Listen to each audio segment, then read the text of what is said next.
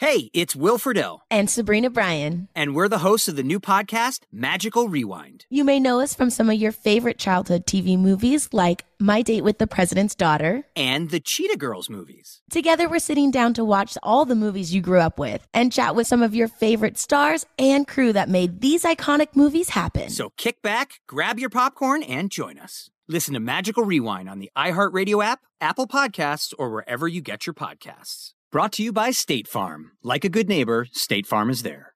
I'm Jack Armstrong. He's Joe Getty. We're the Armstrong and Getty Show. We cover the stories the mainstream media ignores. The stories that are important to your life and important to the world. The election, of course. The many trials of Donald Trump. Couple of wars. Gender-bending madness. Why are kids looking at so much social media? And we bring you the stories the mainstream media is on. But we do it without the left-wing media spin. Listen to Armstrong and Getty on demand on America's #1 podcast network, iHeart. Open your free iHeart app and search The Armstrong and Getty Show to start listening. The biggest stars in country music will be taking the stage at our 2024 iHeart Country Festival, presented by Capital One. iHeart Country. Jason Aldean. Keith Urban. Jelly Roll. Old Dominion. Lady A. Riley Green. Ashley McBride. Brothers Osborne. Walker Hayes. All hosted by Bobby Bones at Austin's Moody Center. Saturday, May 4th. Stream only on Hulu. Starting at 8 p.m. Eastern, 5 Pacific. Up next, Luna talks with Anna Paulina Luna, part of the Gingrich 360 Network. It's no coincidence that violent crimes have soared across America, especially during the nationwide campaign to defund the police. This isn't rocket science. Where law enforcement is weak, criminals thrive. And the ones who suffer the most are minorities. Those same minorities who progressives promoting the defunding the police movement supposedly want to help. America needs to learn the truth before communities are ravaged. This is Luna Talks with Anna Paulina. Hey everyone, welcome back to this week's episode of Luna Talks with me, your host, Anna Paulina. This week, we're going to be having a special guest with us, someone by the name of Officer Vasquez, and I wanted to bring him in to provide some perspective for you guys on what this whole idea of defund the police actually means. You know, over the last 2 presidential election cycles, defund the police and the idea behind it, largely rooted in BLM, mind you, has been a constant topic of discussion for many progressive Democrats, and it seems to be everywhere, not just in Hollywood, but on social media. You can't seem to run away from it. But what does defund the police actually mean?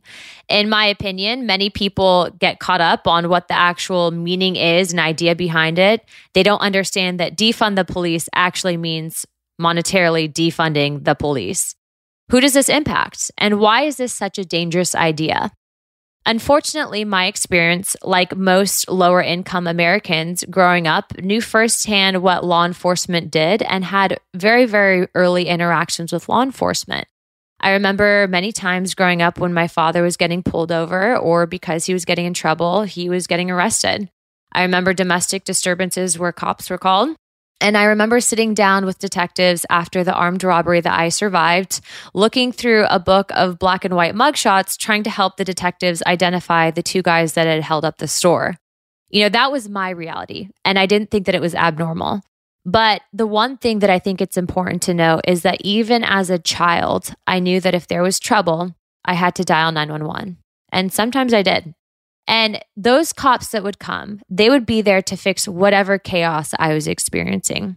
My question is this: do the legislators in Congress and Senate and these social movement activists and leaders realize that the hardest hit communities for defunding the police are the exact communities that they're claiming to quote unquote help?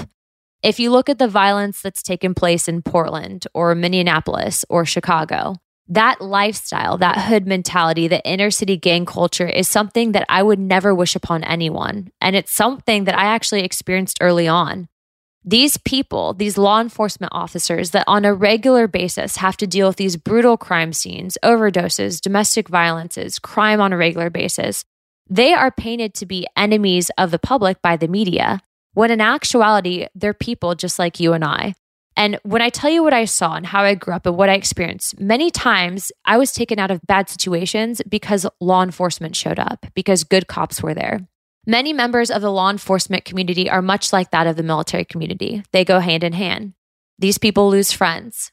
the community itself turns into family, but it can be absolutely brutal for personal lives. And if all of this wasn't bad enough, you have wealthy and entitled football players wearing socks with pigs on them, social media influencers and half of Hollywood calling law enforcement murderers, and elected officials refusing to back the very people that keep our community safe. I don't think that I've ever shared this with you guys before, but unfortunately, when I was about 10 years old, my father was arrested and he was brutally beaten by 2 law enforcement officers. He had a broken collarbone, black eyes, and was in pretty bad shape. I also remember, I think from what I recall, is that his actual wrist had been shattered. And it was so bad that he couldn't even drive to pick me up from school. And I remember seeing my father like that. And as a child, you just, I hurt because I saw my father. I even sometimes now get emotional talking about it. But for me and for that experience, just because you had this happen as an isolated incident with these officers does not mean that all law enforcement are bad. And it does not mean that all police officers are bad. Should that have happened to my father? Absolutely not. And was I angry that it happened to him? Absolutely. But you cannot allow for these isolated incidences to be exploited and make blanket statements and assumptions based on that. And in fact, what I found as I grew up is that whole idea of branding the police and assuming that all law enforcement is bad, that's a complete lie. You know, I not only have an uncle that is a homicide detective whom we actually met later on in life. I knew him when I was about 5, but that's about the age frame when I think he found my mom. He was actually adopted out from the family. But I have actually known and am proud to call several members of, my friend family unit, they're law enforcement officers. And you can find countless videos on the internet and on social media of law enforcement doing good things. But the media is never going to show that to you. And why? Well, because if they did, it would completely discredit their argument and tactic of politically dividing this country. So today, I wanted to give you some insight into the life and experience of someone who I not only call my friend, but is a member of the law enforcement family. His name is Officer Vasquez, and we will be back with his story after this short break. I'm Jack Armstrong. He's Joe Getty. We're the Armstrong and Getty Show. We cover the stories the mainstream media ignores. Stories that are important to your life and important to the world. The election, of course. The many trials of Donald Trump. Couple of wars. Gender-bending madness. Why are kids looking at so much social media? And we bring you the stories the mainstream media is on, But we do it without the left-wing media spin. Listen to Armstrong and Getty on demand on America's #1 podcast network, iHeart. Open your free iHeart app and search The Armstrong and Getty Show to start listening. The biggest stars in country music will be taking the stage at our 2024 iHeart Country Festival, presented by Capital One. iHeart Country. Jason Aldean, Keith Urban, Jelly Roll, Old Dominion, Lady A, Riley Green, Ashley McBride, Brothers Osborne, Walker Hayes. All hosted by Bobby Bones at Austin's Moody Center. Saturday, May 4th. Stream only on Hulu. Starting at 8 p.m. Eastern, 5 Pacific. Officer Vasquez is someone who I've had the privilege of really getting to know over the last year or so.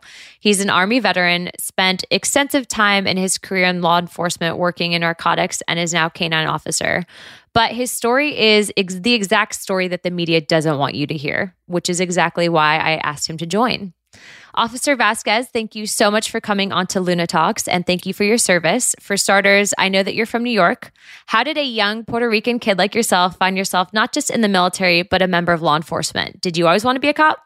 No, not initially. So like you said, I was born in the Bronx, raised by 2 fantastic parents, great household, working parents. The day changed my mentality when September 11th happened. I was working at a pizza shop.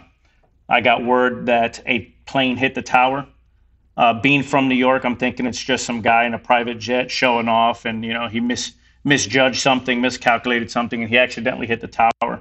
So we turned on the TVs at the pizza shop and realized that we were under attack, and we watched the second plane hit the tower. At that time was the first time in my life. I had just turned 18 the month prior. That was the first time I've ever heard the word terrorism and terrorist. And in short order, they kind of narrowed it down to a geographical area in the Middle East that they believe that those are the people responsible for this terrorist attack. I called my dad while still at the pizza shop, covered in flour and dough from getting prepped for the day in the early morning. And I told him, I was like, hey, I don't know what to do about this. I feel like I should do something. I think I'm going to join the Army. And that's what led to my service. September 11th was the catalyst that drove me to want to serve our country. Now, I imagine, especially just kind of with your family upbringing, I mean, your parents must have been kind of scared, right? There's your son obviously joining, and then given the circumstance, I mean, now especially, I feel like people like you are really shattering stereotypes. What does your family think about what's happening right now with the way law enforcement is treated? Well, to go back to the original statement you made, they were absolutely terrified. I don't come from a long or any kind of family background in military or law enforcement. So for them to hear that their firstborn son is volunteering to go join the military, once we knew pretty much that we were going to end up in war, they were definitely terrified. My dad is a stoic kind of guy, and he just, agreed and said, good luck. And my mom obviously, lost her mind, but definitely both supportive. They were definitely supportive of my decision to go into law enforcement after I got out of the military. And they've been with me every step of the way. And it's a shame, and they're frustrated with how this narrative is being turned now. The day after September 11th, law enforcement was praised for being the first responders to respond to September 11th, to the towers being attacked. And you take a look at, we're about to hit the 20th anniversary, and it's a complete 180 on how the national narrative views police.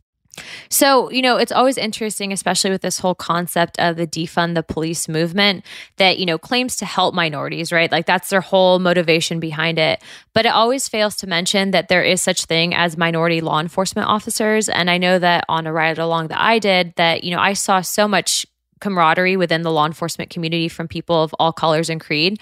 So, my question is, do you really have any data or facts that address what the defund the police movement has really done in regards to hurting, minority and lower income communities, especially being that most of their whole goal and objective is to essentially, as they claim, help these communities? Yeah, absolutely. To speak on one of the points you brought up, the agency that I work for is probably one of the most diverse in the area. We cover all race, gender, creed, and sexual preference there is. We are a true representation of our community. And I think that's what all police departments strive for. And we're looking for those people from all those diverse backgrounds to come and try to join the ranks and be a police officer so they can help serve their community. But some of the statistics is absolutely insane. For example, in Minneapolis, between December 11th, 2020 and March 28th of this year, murders in that city rose 46%. Going back even further, there have been 49% more homicides since the initial budget cut in July 2020. The total violent crime in Minneapolis between July 22nd, 2020 and March 28th is also up 22% year over year. You can go to New York, where murders are up 11.8% year to date as of March 21st. The number of shootings rose 40% in 2021. LAPD, they're reporting a 38% increase in murders in 2020. And for 2021, murders are up 28.3%. You can go to Portland, which has more staggering statistics. In the first 2 months of 2021 alone, Portland reported 17 murders, which is a 1,600 increase from the single murder reported during the first 2 months of 2020. The Portland Police Bureau statistics shows that it's a 1,600% increase, which is it's staggering. Wow. And it's always crazy to me. We have friends out in California that do private security, and a lot of them said that after this whole defund the police and really BLM started rioting, and the states were talking about actually taking away funding, that after that happened, there was an increase in private security. So it seems like those that are really wealthy that are pushing this, they can afford the private security and safety, but people, from the lower income communities and from minority communities cannot. And I always kind of find that to be the hypocritical argument in all of this is how could they actually say that they're helping when in actuality, just like the stats that you listed, it's actually making it worse for us. A lot of police officers, especially now, are retiring across the country, and many more are discouraged from seeing so many people demonize the police. I imagine that this would probably deter a lot of the good recruits from joining the police movement and moving forward. What would be your message to those who are unsure of getting involved with law enforcement, especially in this environment, or to those currently serving who are losing morale and possibly considering retiring? Yeah, that's definitely a fact. In New York, 5,300 police officers have retired or submitted paperwork to retire, to leave the force in 2020. That's a 75% increase from the previous year. That's 5,300 officers who are sitting there analyzing their life and figuring out that it's not worth continuing to serve, that they're better off retiring, which is sad. What we're finding here in the agency that I work for is that we are getting recruits. We are getting people who are applying, who are certified police officers from out of state. Some of those states are New York, Chicago, where they want to leave that ideology and that mindset of defund the police and come to an organization and a location like the agency that I work for that supports this police and work there. I think two things are going to happen. One, you're going to have voids of very well-trained and people who have a lot of experience leaving their agencies and coming to agencies of like mind that are still pro-police. And the problem that we're seeing is who's going to fill that void? Are they going to have to take people who are not as qualified just to fill the ranks? And that's scary. You know, it takes a special person to be a police officer, and we look for special traits in people. Nobody hates a bad cop more than a good cop, and we don't want those people to become police officers if they're not doing it for the right reasons. What I would tell the people who are here is stand strong. You know, this is what you do. You joined for a reason. You have a calling, and stand strong. And I think with the silent majority and our legislators who are our friends, that we can keep it going in the right direction. And in partnership with the community, we can definitely get out of this dark time. I love that you just said that, no one hates bad cops more than good cops. I think that that's so important because especially now you see these blanket statements, like they take an isolated incident and try to basically say that all law enforcement are bad. And that's the complete and absolute lie. By the way, how long have you been serving as a law enforcement officer? So I did 5.5 years in the military as a military police officer. And I've been at my agency now a little bit over 13 years. So about 18 and a half years in total so far. Wow. Okay. So you've definitely probably seen a ton, especially during your time in the military and then obviously working now as a law enforcement officer in the civilian sector. Is there one story that really stuck with you where you really feel that had you not been there, that someone possibly may have been killed and or that you knew for a fact that, this whole movement to call for the defunding of the police, that would have actually impacted, this situation in a negative way? So it'd be hard to just think of one. When I worked narcotics, I was in a street crimes unit, and we worked street level narcotics where we went and tried to arrest drug buyers and drug dealers on a daily basis. And one instance comes to mind where we had an individual who I would say was preying on the community, and that individual was selling heroin. And when we arrested him, he was in possession of more than 100 individually packaged packets of heroin. And if you think about, it's just drugs, that's not that big of a deal. A lot of stuff stems from drugs. When you have people who are addicted to drugs or dependent on drugs, they'll do anything for that. So they're robbing, they're stealing, they're committing murders. They'll do anything they can to get their fix. So somebody was in that community, in the minority community, poisoning their community. And another example is as a canine handler, we were able to get a call of a individual who was being a sexual predator on a minor under the age of 9. We got that call late at night. We were able to respond within minutes. I was able to get out with my police canine dog and track the individual and apprehend him. Had we not been called, who knows what would have happened to that little girl? Had we not been able to respond that fast, who would have known what would have happened to that little girl? And if we would not have been able to catch him, who knows how many more victims he would have preyed upon? So I think defunding the police is bad because what it would do is slow down police response. It's not that police wouldn't want to respond as quickly, but there would be less police officers to do so. and that bogs down the system. We take pride in being able to respond to 911 calls as fast as possible in any community. Wow, that's a really incredible story, and obviously thank you so much for everything that you guys have to deal with on a regular basis. I can tell you that even just hearing that story alone, that there's so much that I feel like you guys deal with that just the general public is oblivious to, and it's incredible that you guys push forward the way that you do. Before we wrap up your interview, though, I want to ask you a few more questions. So sit tight, everyone, and we'll be right back after this short break. I'm Jack Armstrong. He's Joe Getty. We're the Armstrong and Getty Show. We cover the stories the mainstream media ignores. Stories that are important to your life and important to the world. The election, of course. The many trials of Donald Trump. Couple of wars. Gender-bending madness. Why are kids looking at so much social media? And we bring you the stories the mainstream media is on, But we do it without the left-wing media spin. Listen to Armstrong and Getty on demand on America's #1 podcast network, iHeart. Open your free iHeart app and search The Armstrong and Getty Show to start listening.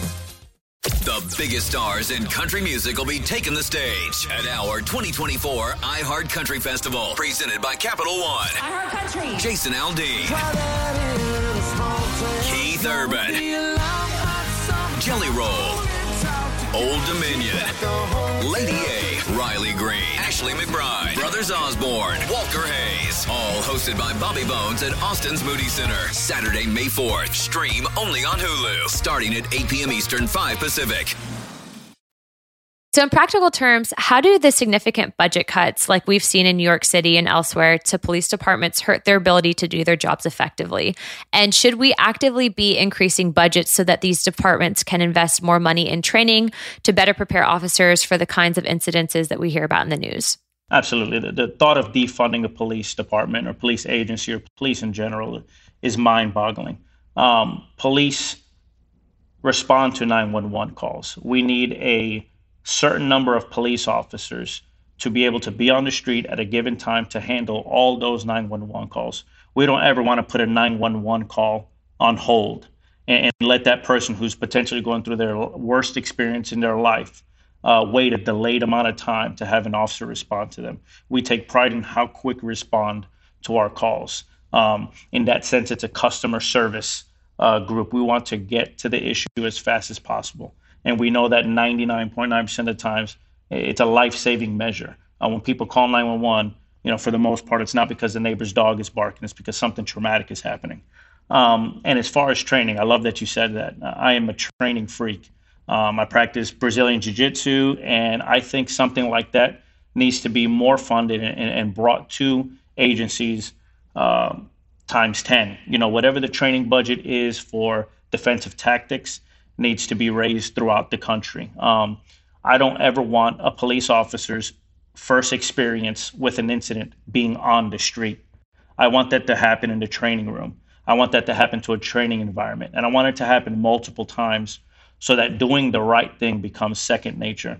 If you've never been in a physical altercation with somebody and you find yourself getting beat up, who knows what's running through your mind and what action you may take to save your life. But if you have the confidence of being able to control that situation becomes safer for you, and that situation becomes safer for the person you're trying to apprehend. I think defensive tactics is huge, but funding for training in general, de-escalation training, that needs to be happening. And if we have a limited number of officers on the streets, we can't pull them away for training because then they won't be able to respond to 911 calls. So more money, more officers for these departments creates a better existence for the community and the police. Wow. And it's interesting, actually, you bring that up. I remember from the ride along that I had gone on, there was actually a female officer that was at one of the stops that we were at, and she had actually, I guess, just come back from being on leave. She had been assaulted and was able, because of her training, to defend herself. And thank God that she's here today, because she was basically attacked by a very bad man. And so I know that that is something, obviously, when you guys go to work, in many instances, it can be life and death. And I think a lot of people tuning in realize that, but it's unfortunate that the mainstream media and that, Hollywood and these celebrities feel so entitled that they understand your experiences and they just have no idea what you guys are dealing with. I guess, that would kind of segue into our final question here. Obviously you're very involved with the law enforcement community. And if people listening to this show want to get involved and support LEO, what are some organizations that they can give to? Should they volunteer? What would you recommend for how people can give back to our law enforcement community? Absolutely. So not only am I a police officer, but I'm the president of the Suncoast Police Benevolent Association. I have about 1,500 and rising number of officers and deputies that I represent as their union president. We had a significant loss this year in Deputy Magley. So what I would say is the way people could help support their law enforcement is through donating their time, their money, and their efforts to the Suncoast law enforcement charities. We can be found at our handle, Suncoast PBA, on Facebook and Instagram. That's Suncoast PBA, and we have those handles at Facebook and Instagram. But beyond on a money and volunteering standpoint, when you see your police officer, just thank your police officer and let them know that you stand there with them and that you support them. Sometimes people take that for granted, but I see an officer smile every time somebody approaches them and thanks them for their service. It lets us know that the community is still with us. Wow. Well, thank you so much, Officer Vasquez, for joining us today on Luna Talks. And for those who tuned in, I think it's really important to remember that it's also our job to help share these stories like the ones Officer Vasquez has shared. Law enforcement officers are people just like you and I, and they deal with a lot on a regular basis and many times don't get paid enough. And we can change hearts and minds, but it starts by changing the conversation and educating our peers, especially in this crazy world that we're currently in. Don't ever be afraid to speak the truth, and you never know whose life you can impact, or in this officer's case, save. Before we go, I want to thank you guys so much for listening. If you enjoyed today's show, please leave us a review and rate us 5 stars on Apple Podcasts. You can also find me on social media, Twitter, Parler, Facebook, and Instagram at Real Ana Paulina.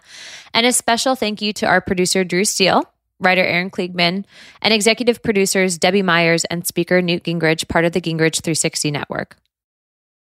I'm Jack Armstrong. He's Joe Getty. We're the Armstrong and Getty Show. We cover the stories the mainstream media ignores. Stories that are important to your life and important to the world. The election, of course. The many trials of Donald Trump. Couple of wars. Gender-bending madness. Why are kids looking at so much social media? And we bring you the stories the mainstream media is on, But we do it without the left-wing media spin. Listen to Armstrong and Getty on demand on America's #1 podcast network, iHeart. Open your free iHeart app and search The Armstrong and Getty Show to start listening. The biggest stars in country music will be taking the stage at our 2024 iHeart Country Festival, presented by Capital One. iHeart Country. Jason Aldean, Keith Urban, Jelly Roll, Old Dominion, Lady A, Riley Green, Ashley McBride, Brothers Osborne, Walker Hayes. All hosted by Bobby Bones at Austin's Moody Center. Saturday, May 4th. Stream only on Hulu. Starting at 8 p.m. Eastern, 5 Pacific.